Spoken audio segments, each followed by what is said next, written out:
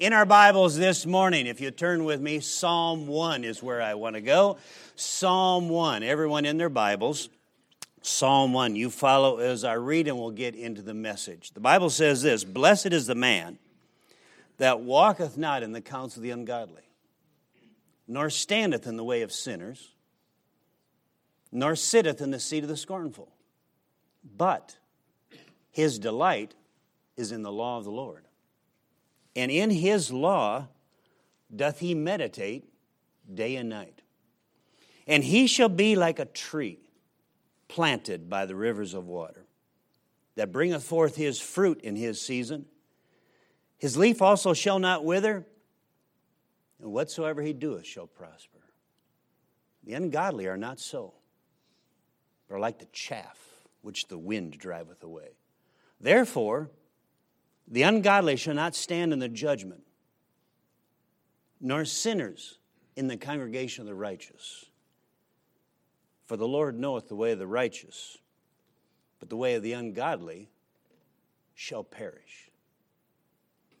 He was a young man I knew well. He was a talented guy. Came from a quality home. Came from one of those homes, I think you know what they're like.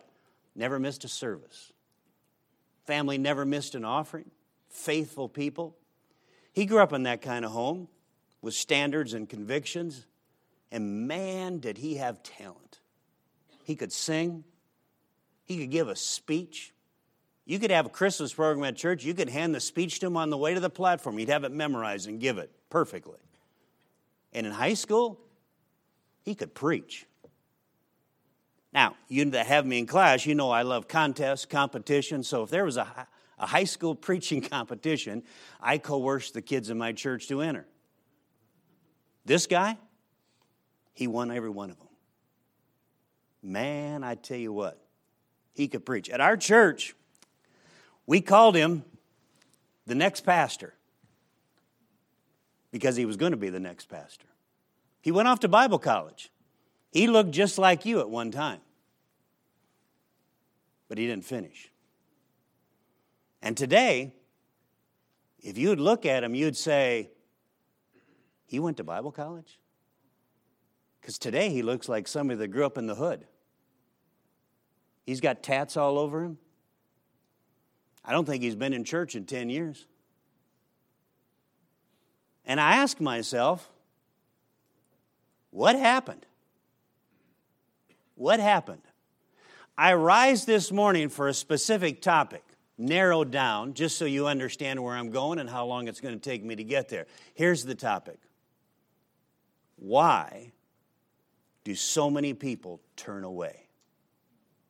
After 4 years in Bible college, after 6 years Bible college and master's, after a good home, after a good pastor, after good Christian education, preaching, standards, convictions, why, in just a couple of years, do they look like something that came out of the world?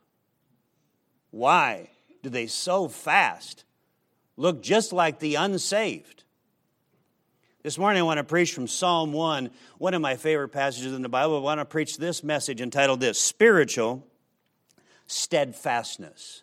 Spiritual steadfastness. Now, to be steadfast, probably not a word we use all the time, but it's in the Bible many places. 1 Corinthians 15:58, that last verse in 1 Corinthians 15, the great resurrection chapter, he says, "Therefore, my beloved brethren, be ye steadfast." Steadfast. Hebrews 3:14 says, "Hold our confidence steadfast."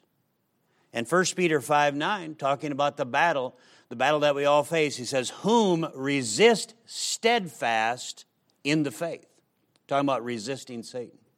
Sometimes we could take and we could twist that word steadfast and we could use another word that some people would call a synonym, stubbornness. To be stubborn.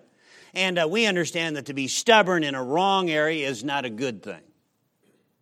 There's a lot of people stubborn in things that don't matter, things that don't count. There's a lot of stubbornness going on out there, people doing this and that. But steadfastness is stubbornness for a purpose.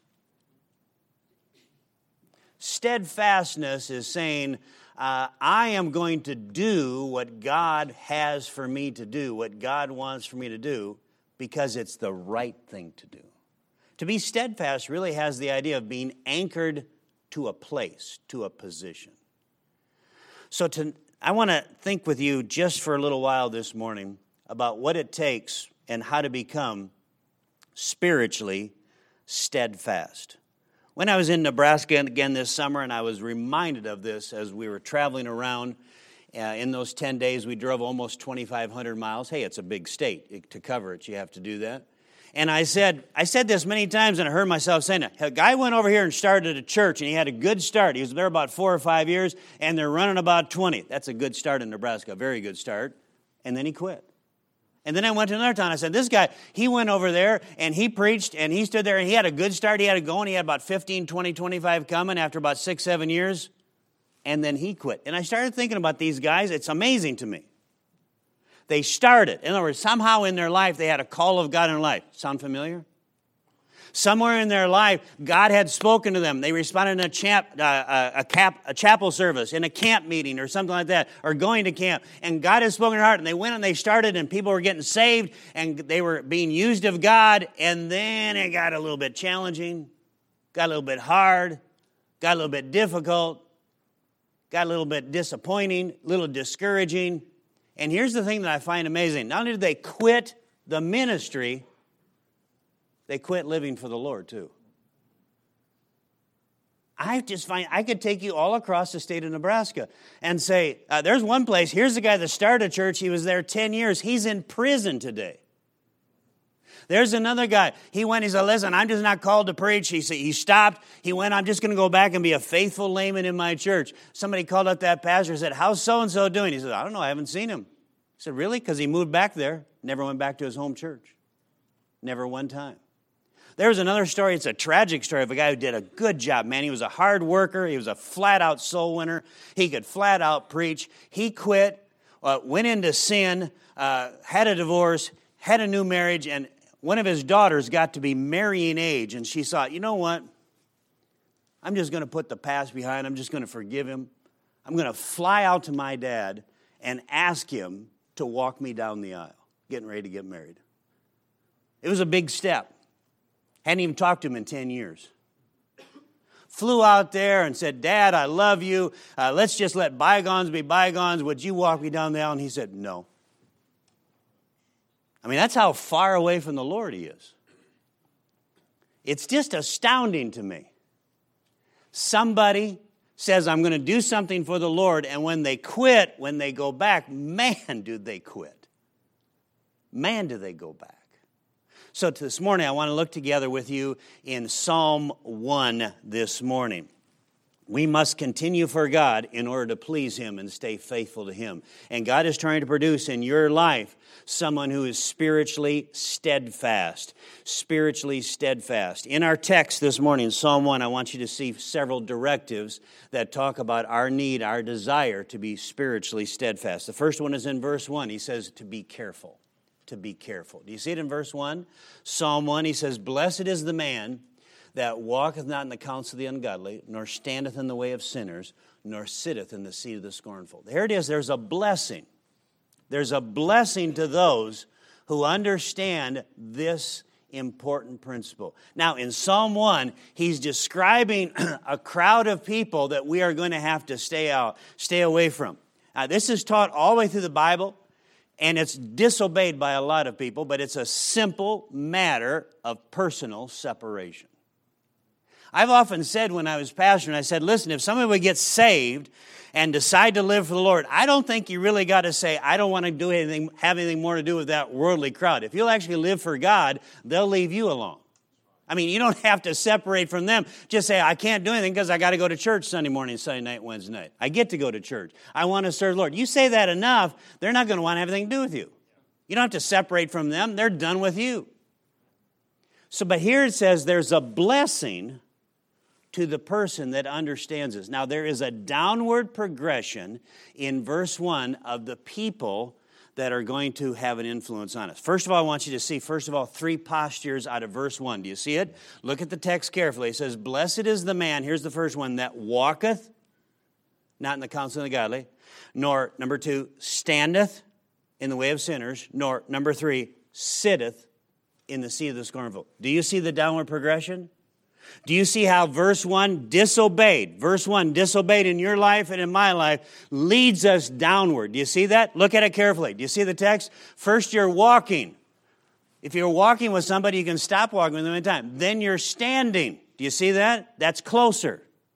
That's a more intimate relationship. Then what do you do the third time? You sit down with them. You're casting your lot with them. Do you see that downward progression?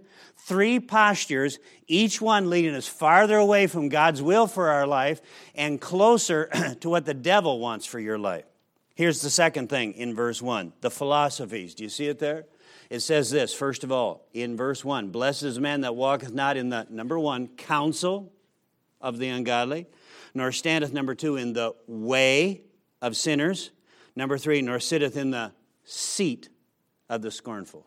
There's a downward progression in the postures, and there's a downward progression in the philosophies. Now, counsel there is the word for advice, or people giving advice. It's always strange to me who we go to for counsel, who we go to for advice.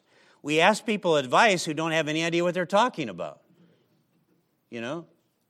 I always said to the teenage boys in my church who had a tendency to like the teenage girls in my church. It's kind of a universal thing, folks, really, it is.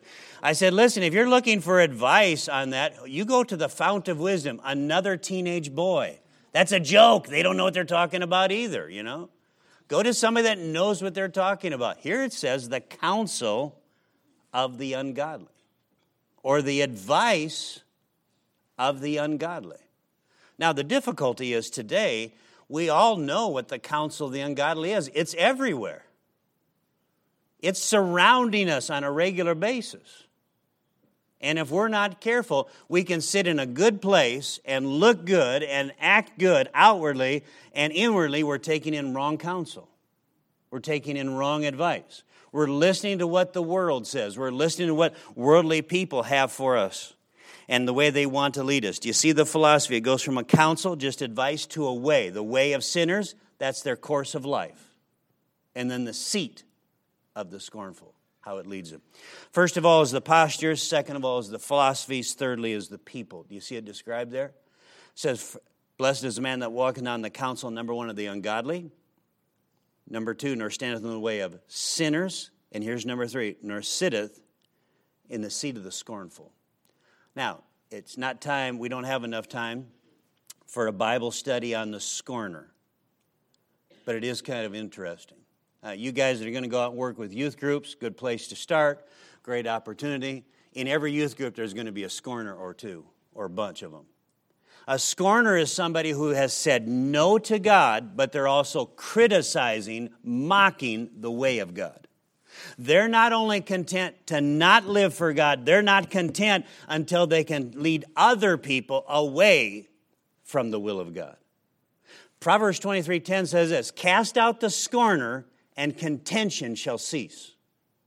If you cast out the scorner, and I don't think we necessarily have to cast him out physically, but if you'll cast out the scorner from your life, from your mindset, they will have a less of an effect on you, and you can go on, keep going on for the Lord. It says here in verse 1, blessed.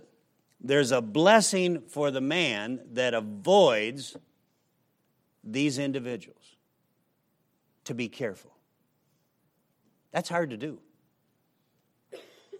That's hard for us to identify, this person's not going the right direction, I want to go a different direction. This person doesn't want to live for the Lord. This person wants to live for themselves. This person isn't going to go forward for the Lord Jesus Christ, and I have to be careful so that I can still go forward. To be careful. I don't know that we can emphasize verse 1 enough out of Psalm 1. I wonder how many people walked across this platform, received a degree, but because of the counsel of the ungodly, because of the way of sinners, because of the seat of the scornful, boy, they feel so superior to us. If you listen to them, they just drip with pride. They're filled full of themselves. Truth is, they haven't opened the Bible in years. They haven't been inside a good church. They wouldn't know what preaching is anymore. They don't know what it means to witness to anybody. And the truth of it is their personal lives are a mess, a disaster. First of all, he says to be careful. Second of all, do you see in verse 2, the second directive is to be consumed. To be consumed. Now, read the text with me. You follow along. It says this, because there's a great statement in the text. Blessed is the man that walketh not in the counsel of the godly, nor standeth in the way of sinners, nor sitteth in the seat of the scornful. But, do you see the contrast? Do you see how from verse 1 to verse 2 we're changing direction? Now the question is, can you and I change direction like that? But here it is. But his delight. What's your delight? What is your real delight? What do you delight in? Do you delight in yourself? Do you delight in possessions, things? Do you delight in people praising you? But do you see what the verse says? But his delight is in the law of the Lord. He delights in God's word. He delights in what God has for us. It's just a great contrast. You can live in verse 1. You can disobey verse 1. You can say, you know what? I like the counsel of the ungodly. I enjoy it. You can live in verse 1, or you can live in verse 2. But his delight is in the law of the Lord. And I understand we're in a Bible college. I understand we have all kinds of Bible classes. You have a Bible with you all kinds of times. You're reading the Bible. You have to for classes. I understand that. But really, do we obey this simple verse? But his delight is in the law of the Lord. He loves the Word of God. He loves the Scriptures. He allows the Bible to get a hold of him, to change him, and to direct him. So first of all, we have to be careful, but second of all, we have to be consumed. We have to be consumed with the right things. We have to be consumed with the things that God wants us to be consumed with. We've got to be captivated by the things of God. We have to be captivated by the work of God. It's an old story. You guys that like hymn histories, you know that old song, There Is a Fountain. Written by Robert Robinson. Now I've lost the title of it. Now I'm just like Antonio, who had picked a life verse and then couldn't remember it. At least I'm not on my life verse. My life verse is Psalm 118:6, just in case you want to know. And yes, I have it memorized, so don't worry about that. But there's a hymn, and Brother Robertson knows exactly what the hymn is, but I'm too proud to turn on and ask him right now. So anyway, it's all good. But there's a verse in that saying, prone to wander, Lord, I feel. What's that hymn?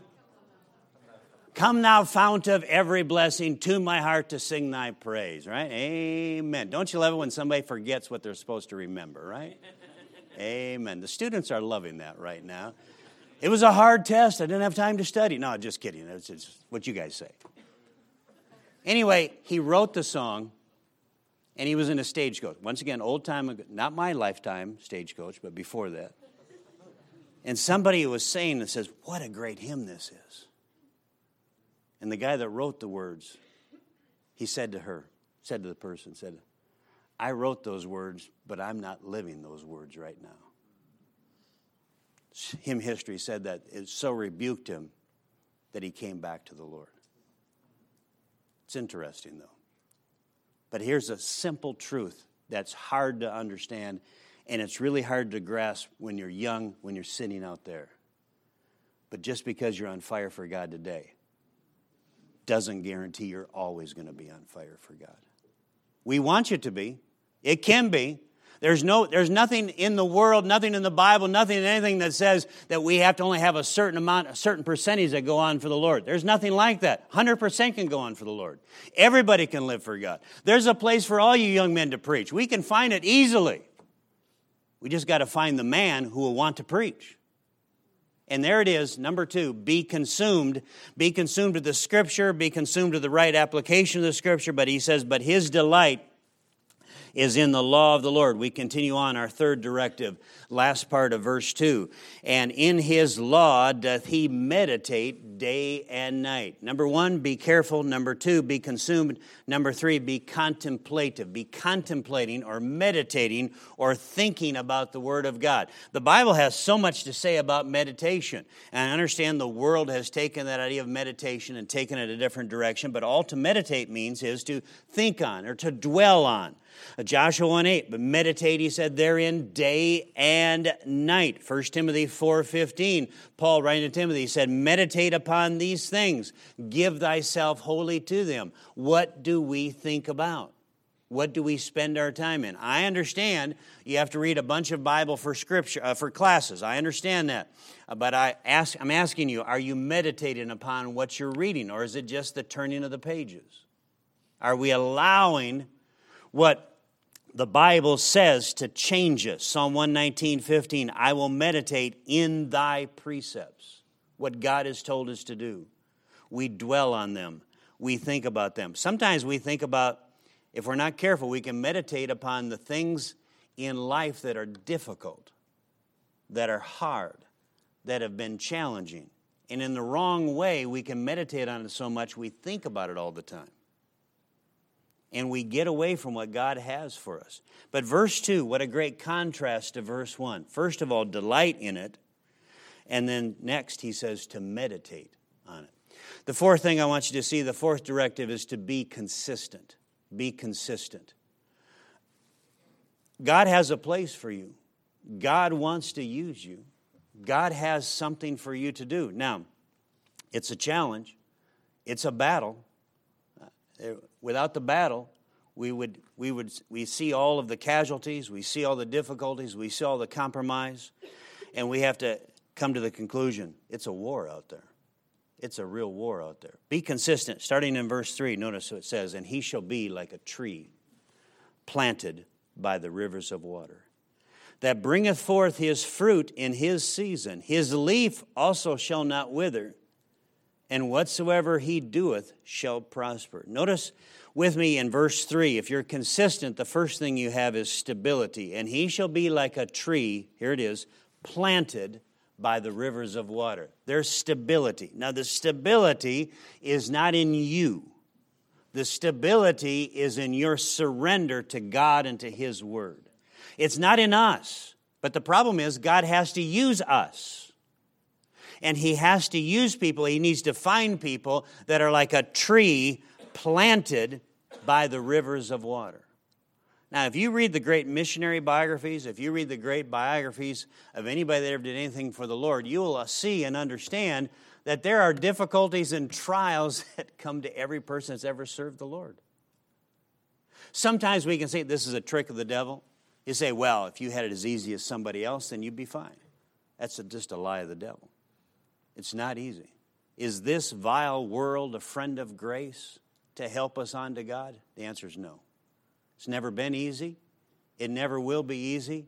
It's always been a challenge. It's always been a struggle. And God is looking for people who will rise up and say, I want that battle. I want that struggle. I want that challenge to do something that counts, to do something that lasts, to do something that matters, to do something that counts in this day and age. He says, and he shall be like a tree planted. Tree planted. I've said this in many classes, but over the years of preaching, serving the Lord, you'll run into people, people in the ministry, people in your church that just went through unbelievable trials. I mean, off the charts kind of trials. And I can't tell you what a blessing some of those individuals have been to me, just because in the midst of their storm, they were like a tree that was planted. They just kept on serving the Lord. Sometimes I've heard good Christians say, and I understand exactly what they're saying. I'm not criticizing this statement. Sometimes this kind of statement can be criticized. But I've heard good Christians say about somebody else who said, sometimes life just isn't fair. It's so painful. It hurts so much. But there is when the time comes. There's a tree planted by the rivers of water. A tree planted. Are you that kind of tree? Are you that kind of challenge? You know, the joke is they say if you like hire on as a reporter at a news station, TV station in the southeast, your first job is going to be covering that first hurricane. Remember, you know? You're standing right by the water. The wind is 125 miles an hour. You can't even stand up. That's where you start out at, you know. When you get a little bit down on the road, they'll give you a better job, but that's where you start. But the storms are going to come. We can't act like they're never going to be there. There have been storms, and the question is, in your life and in my life, are we like a tree that's planted? Near the end of the life and ministry of Spurgeon. Spurgeon died young. He was only 59. Had many physical problems, different things. But near the end of his life, he went through what's called the downgrade controversies. There's books written on that. It's kind of an interesting historical study. Anyway, Spurgeon went to the largest church, and he also had a college, and he basically trained all the preachers. But most of them turned their back on Spurgeon and went liberal or modernist. Spurgeon, many times, if you've read his stories, he would take vacations. He'd go from London, where he's at, and he'd go to vacation. He had a place in France where he'd rest. And when he went to the train station to go to the place where he'd go to rest, the reporters would be with him. And one time, right in the midst of this time, where his own preacher boys turned on him, his own family turned on him, the vote was 1,000-7 against Spurgeon. How Spurgeon can lose a vote like that is just beyond my comprehension. And the reporter said to him, just as he boarded the train, he said, "Charlie," that's what they called him, "how are you doing in the midst of the battle?" And he said, "The battle is killing me." It's a true statement. Truth is, he'd be dead not long after that. But I tell you what, till the end, he never dipped his sails. To the end, he never changed what he believed. To the end, he was still serving and preaching and doing what God had for him to do. Can you be like a tree planted by the rivers of water? Now, you've been through storms. I understand that. Some of you have been through terrible storms. But the question is, in the midst of all of the storms, storms in the past, storms in the future, are we going to demonstrate that stability that we are a tree planted by the rivers of water? Notice in verse 3, that bringeth forth his fruit in his season. That's fruitfulness. Fruitfulness. That bringeth forth his fruit in his season. He shall be like a tree. He's got stability. He's stable. He can go through the challenges, the difficulties, the trials, the heartaches. And then he produces fruit. He produces fruit.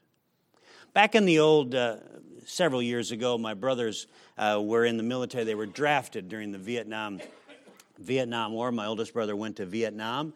And my youngest brother, they had a rule then, that was coming out of World War II, that two brothers couldn't serve in the same area of fighting. It was a rule left over from World War II. They've changed that now. But anyway, so they were in about the same time. But back then, they had what they called like 1 year of training. Now, these guys were drafted. Hard to believe there was a draft in this country where basically you got a postcard in the mail one day and say, "Uncle Sam desires you to be there." Now, you guys, if you know history, know that some people ran away, some people burned their draft cards, some people ran to Canada, but a lot of people just went and served.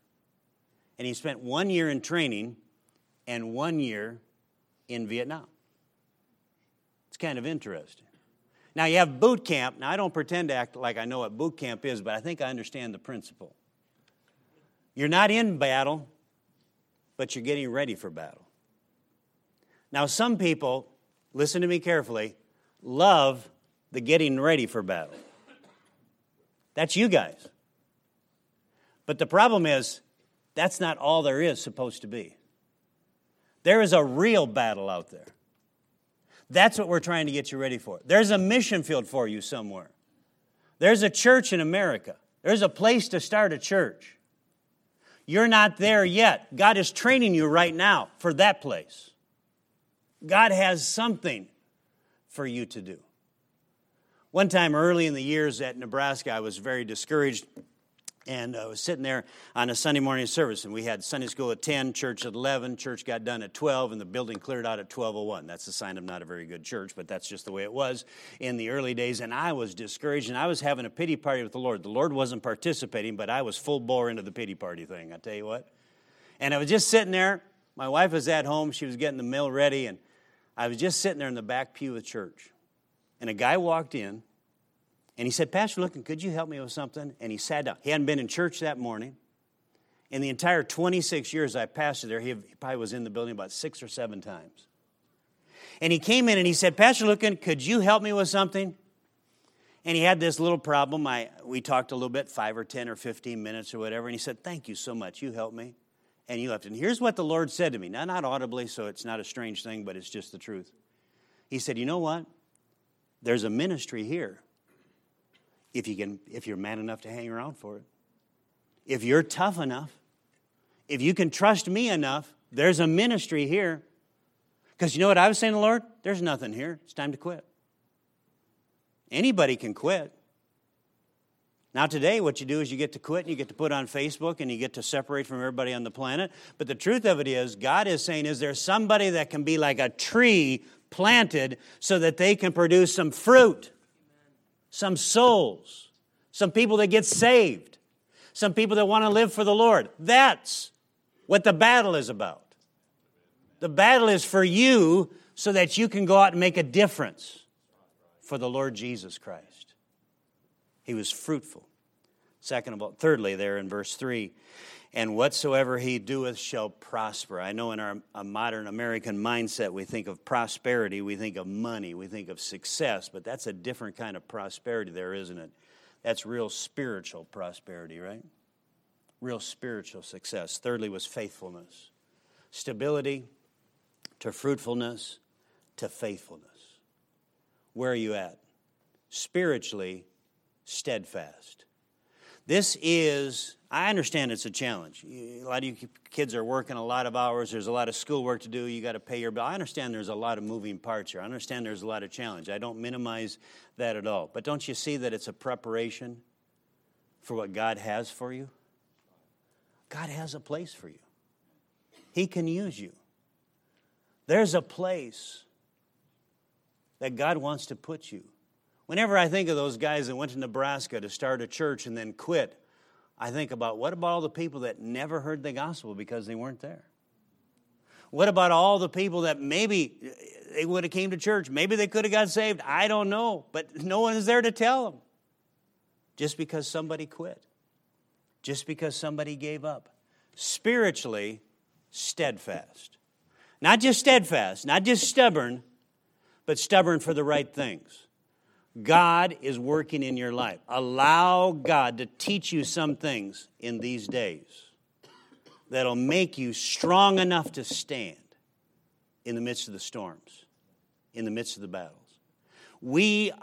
All of us are blessed by those who've gone before us who didn't quit because they kept going, because they kept preaching, because they kept serving. And that's exactly what God has for you to do. Verse 2, but his delight is in the law of the Lord. Heavenly Father, we thank you for today and for these students,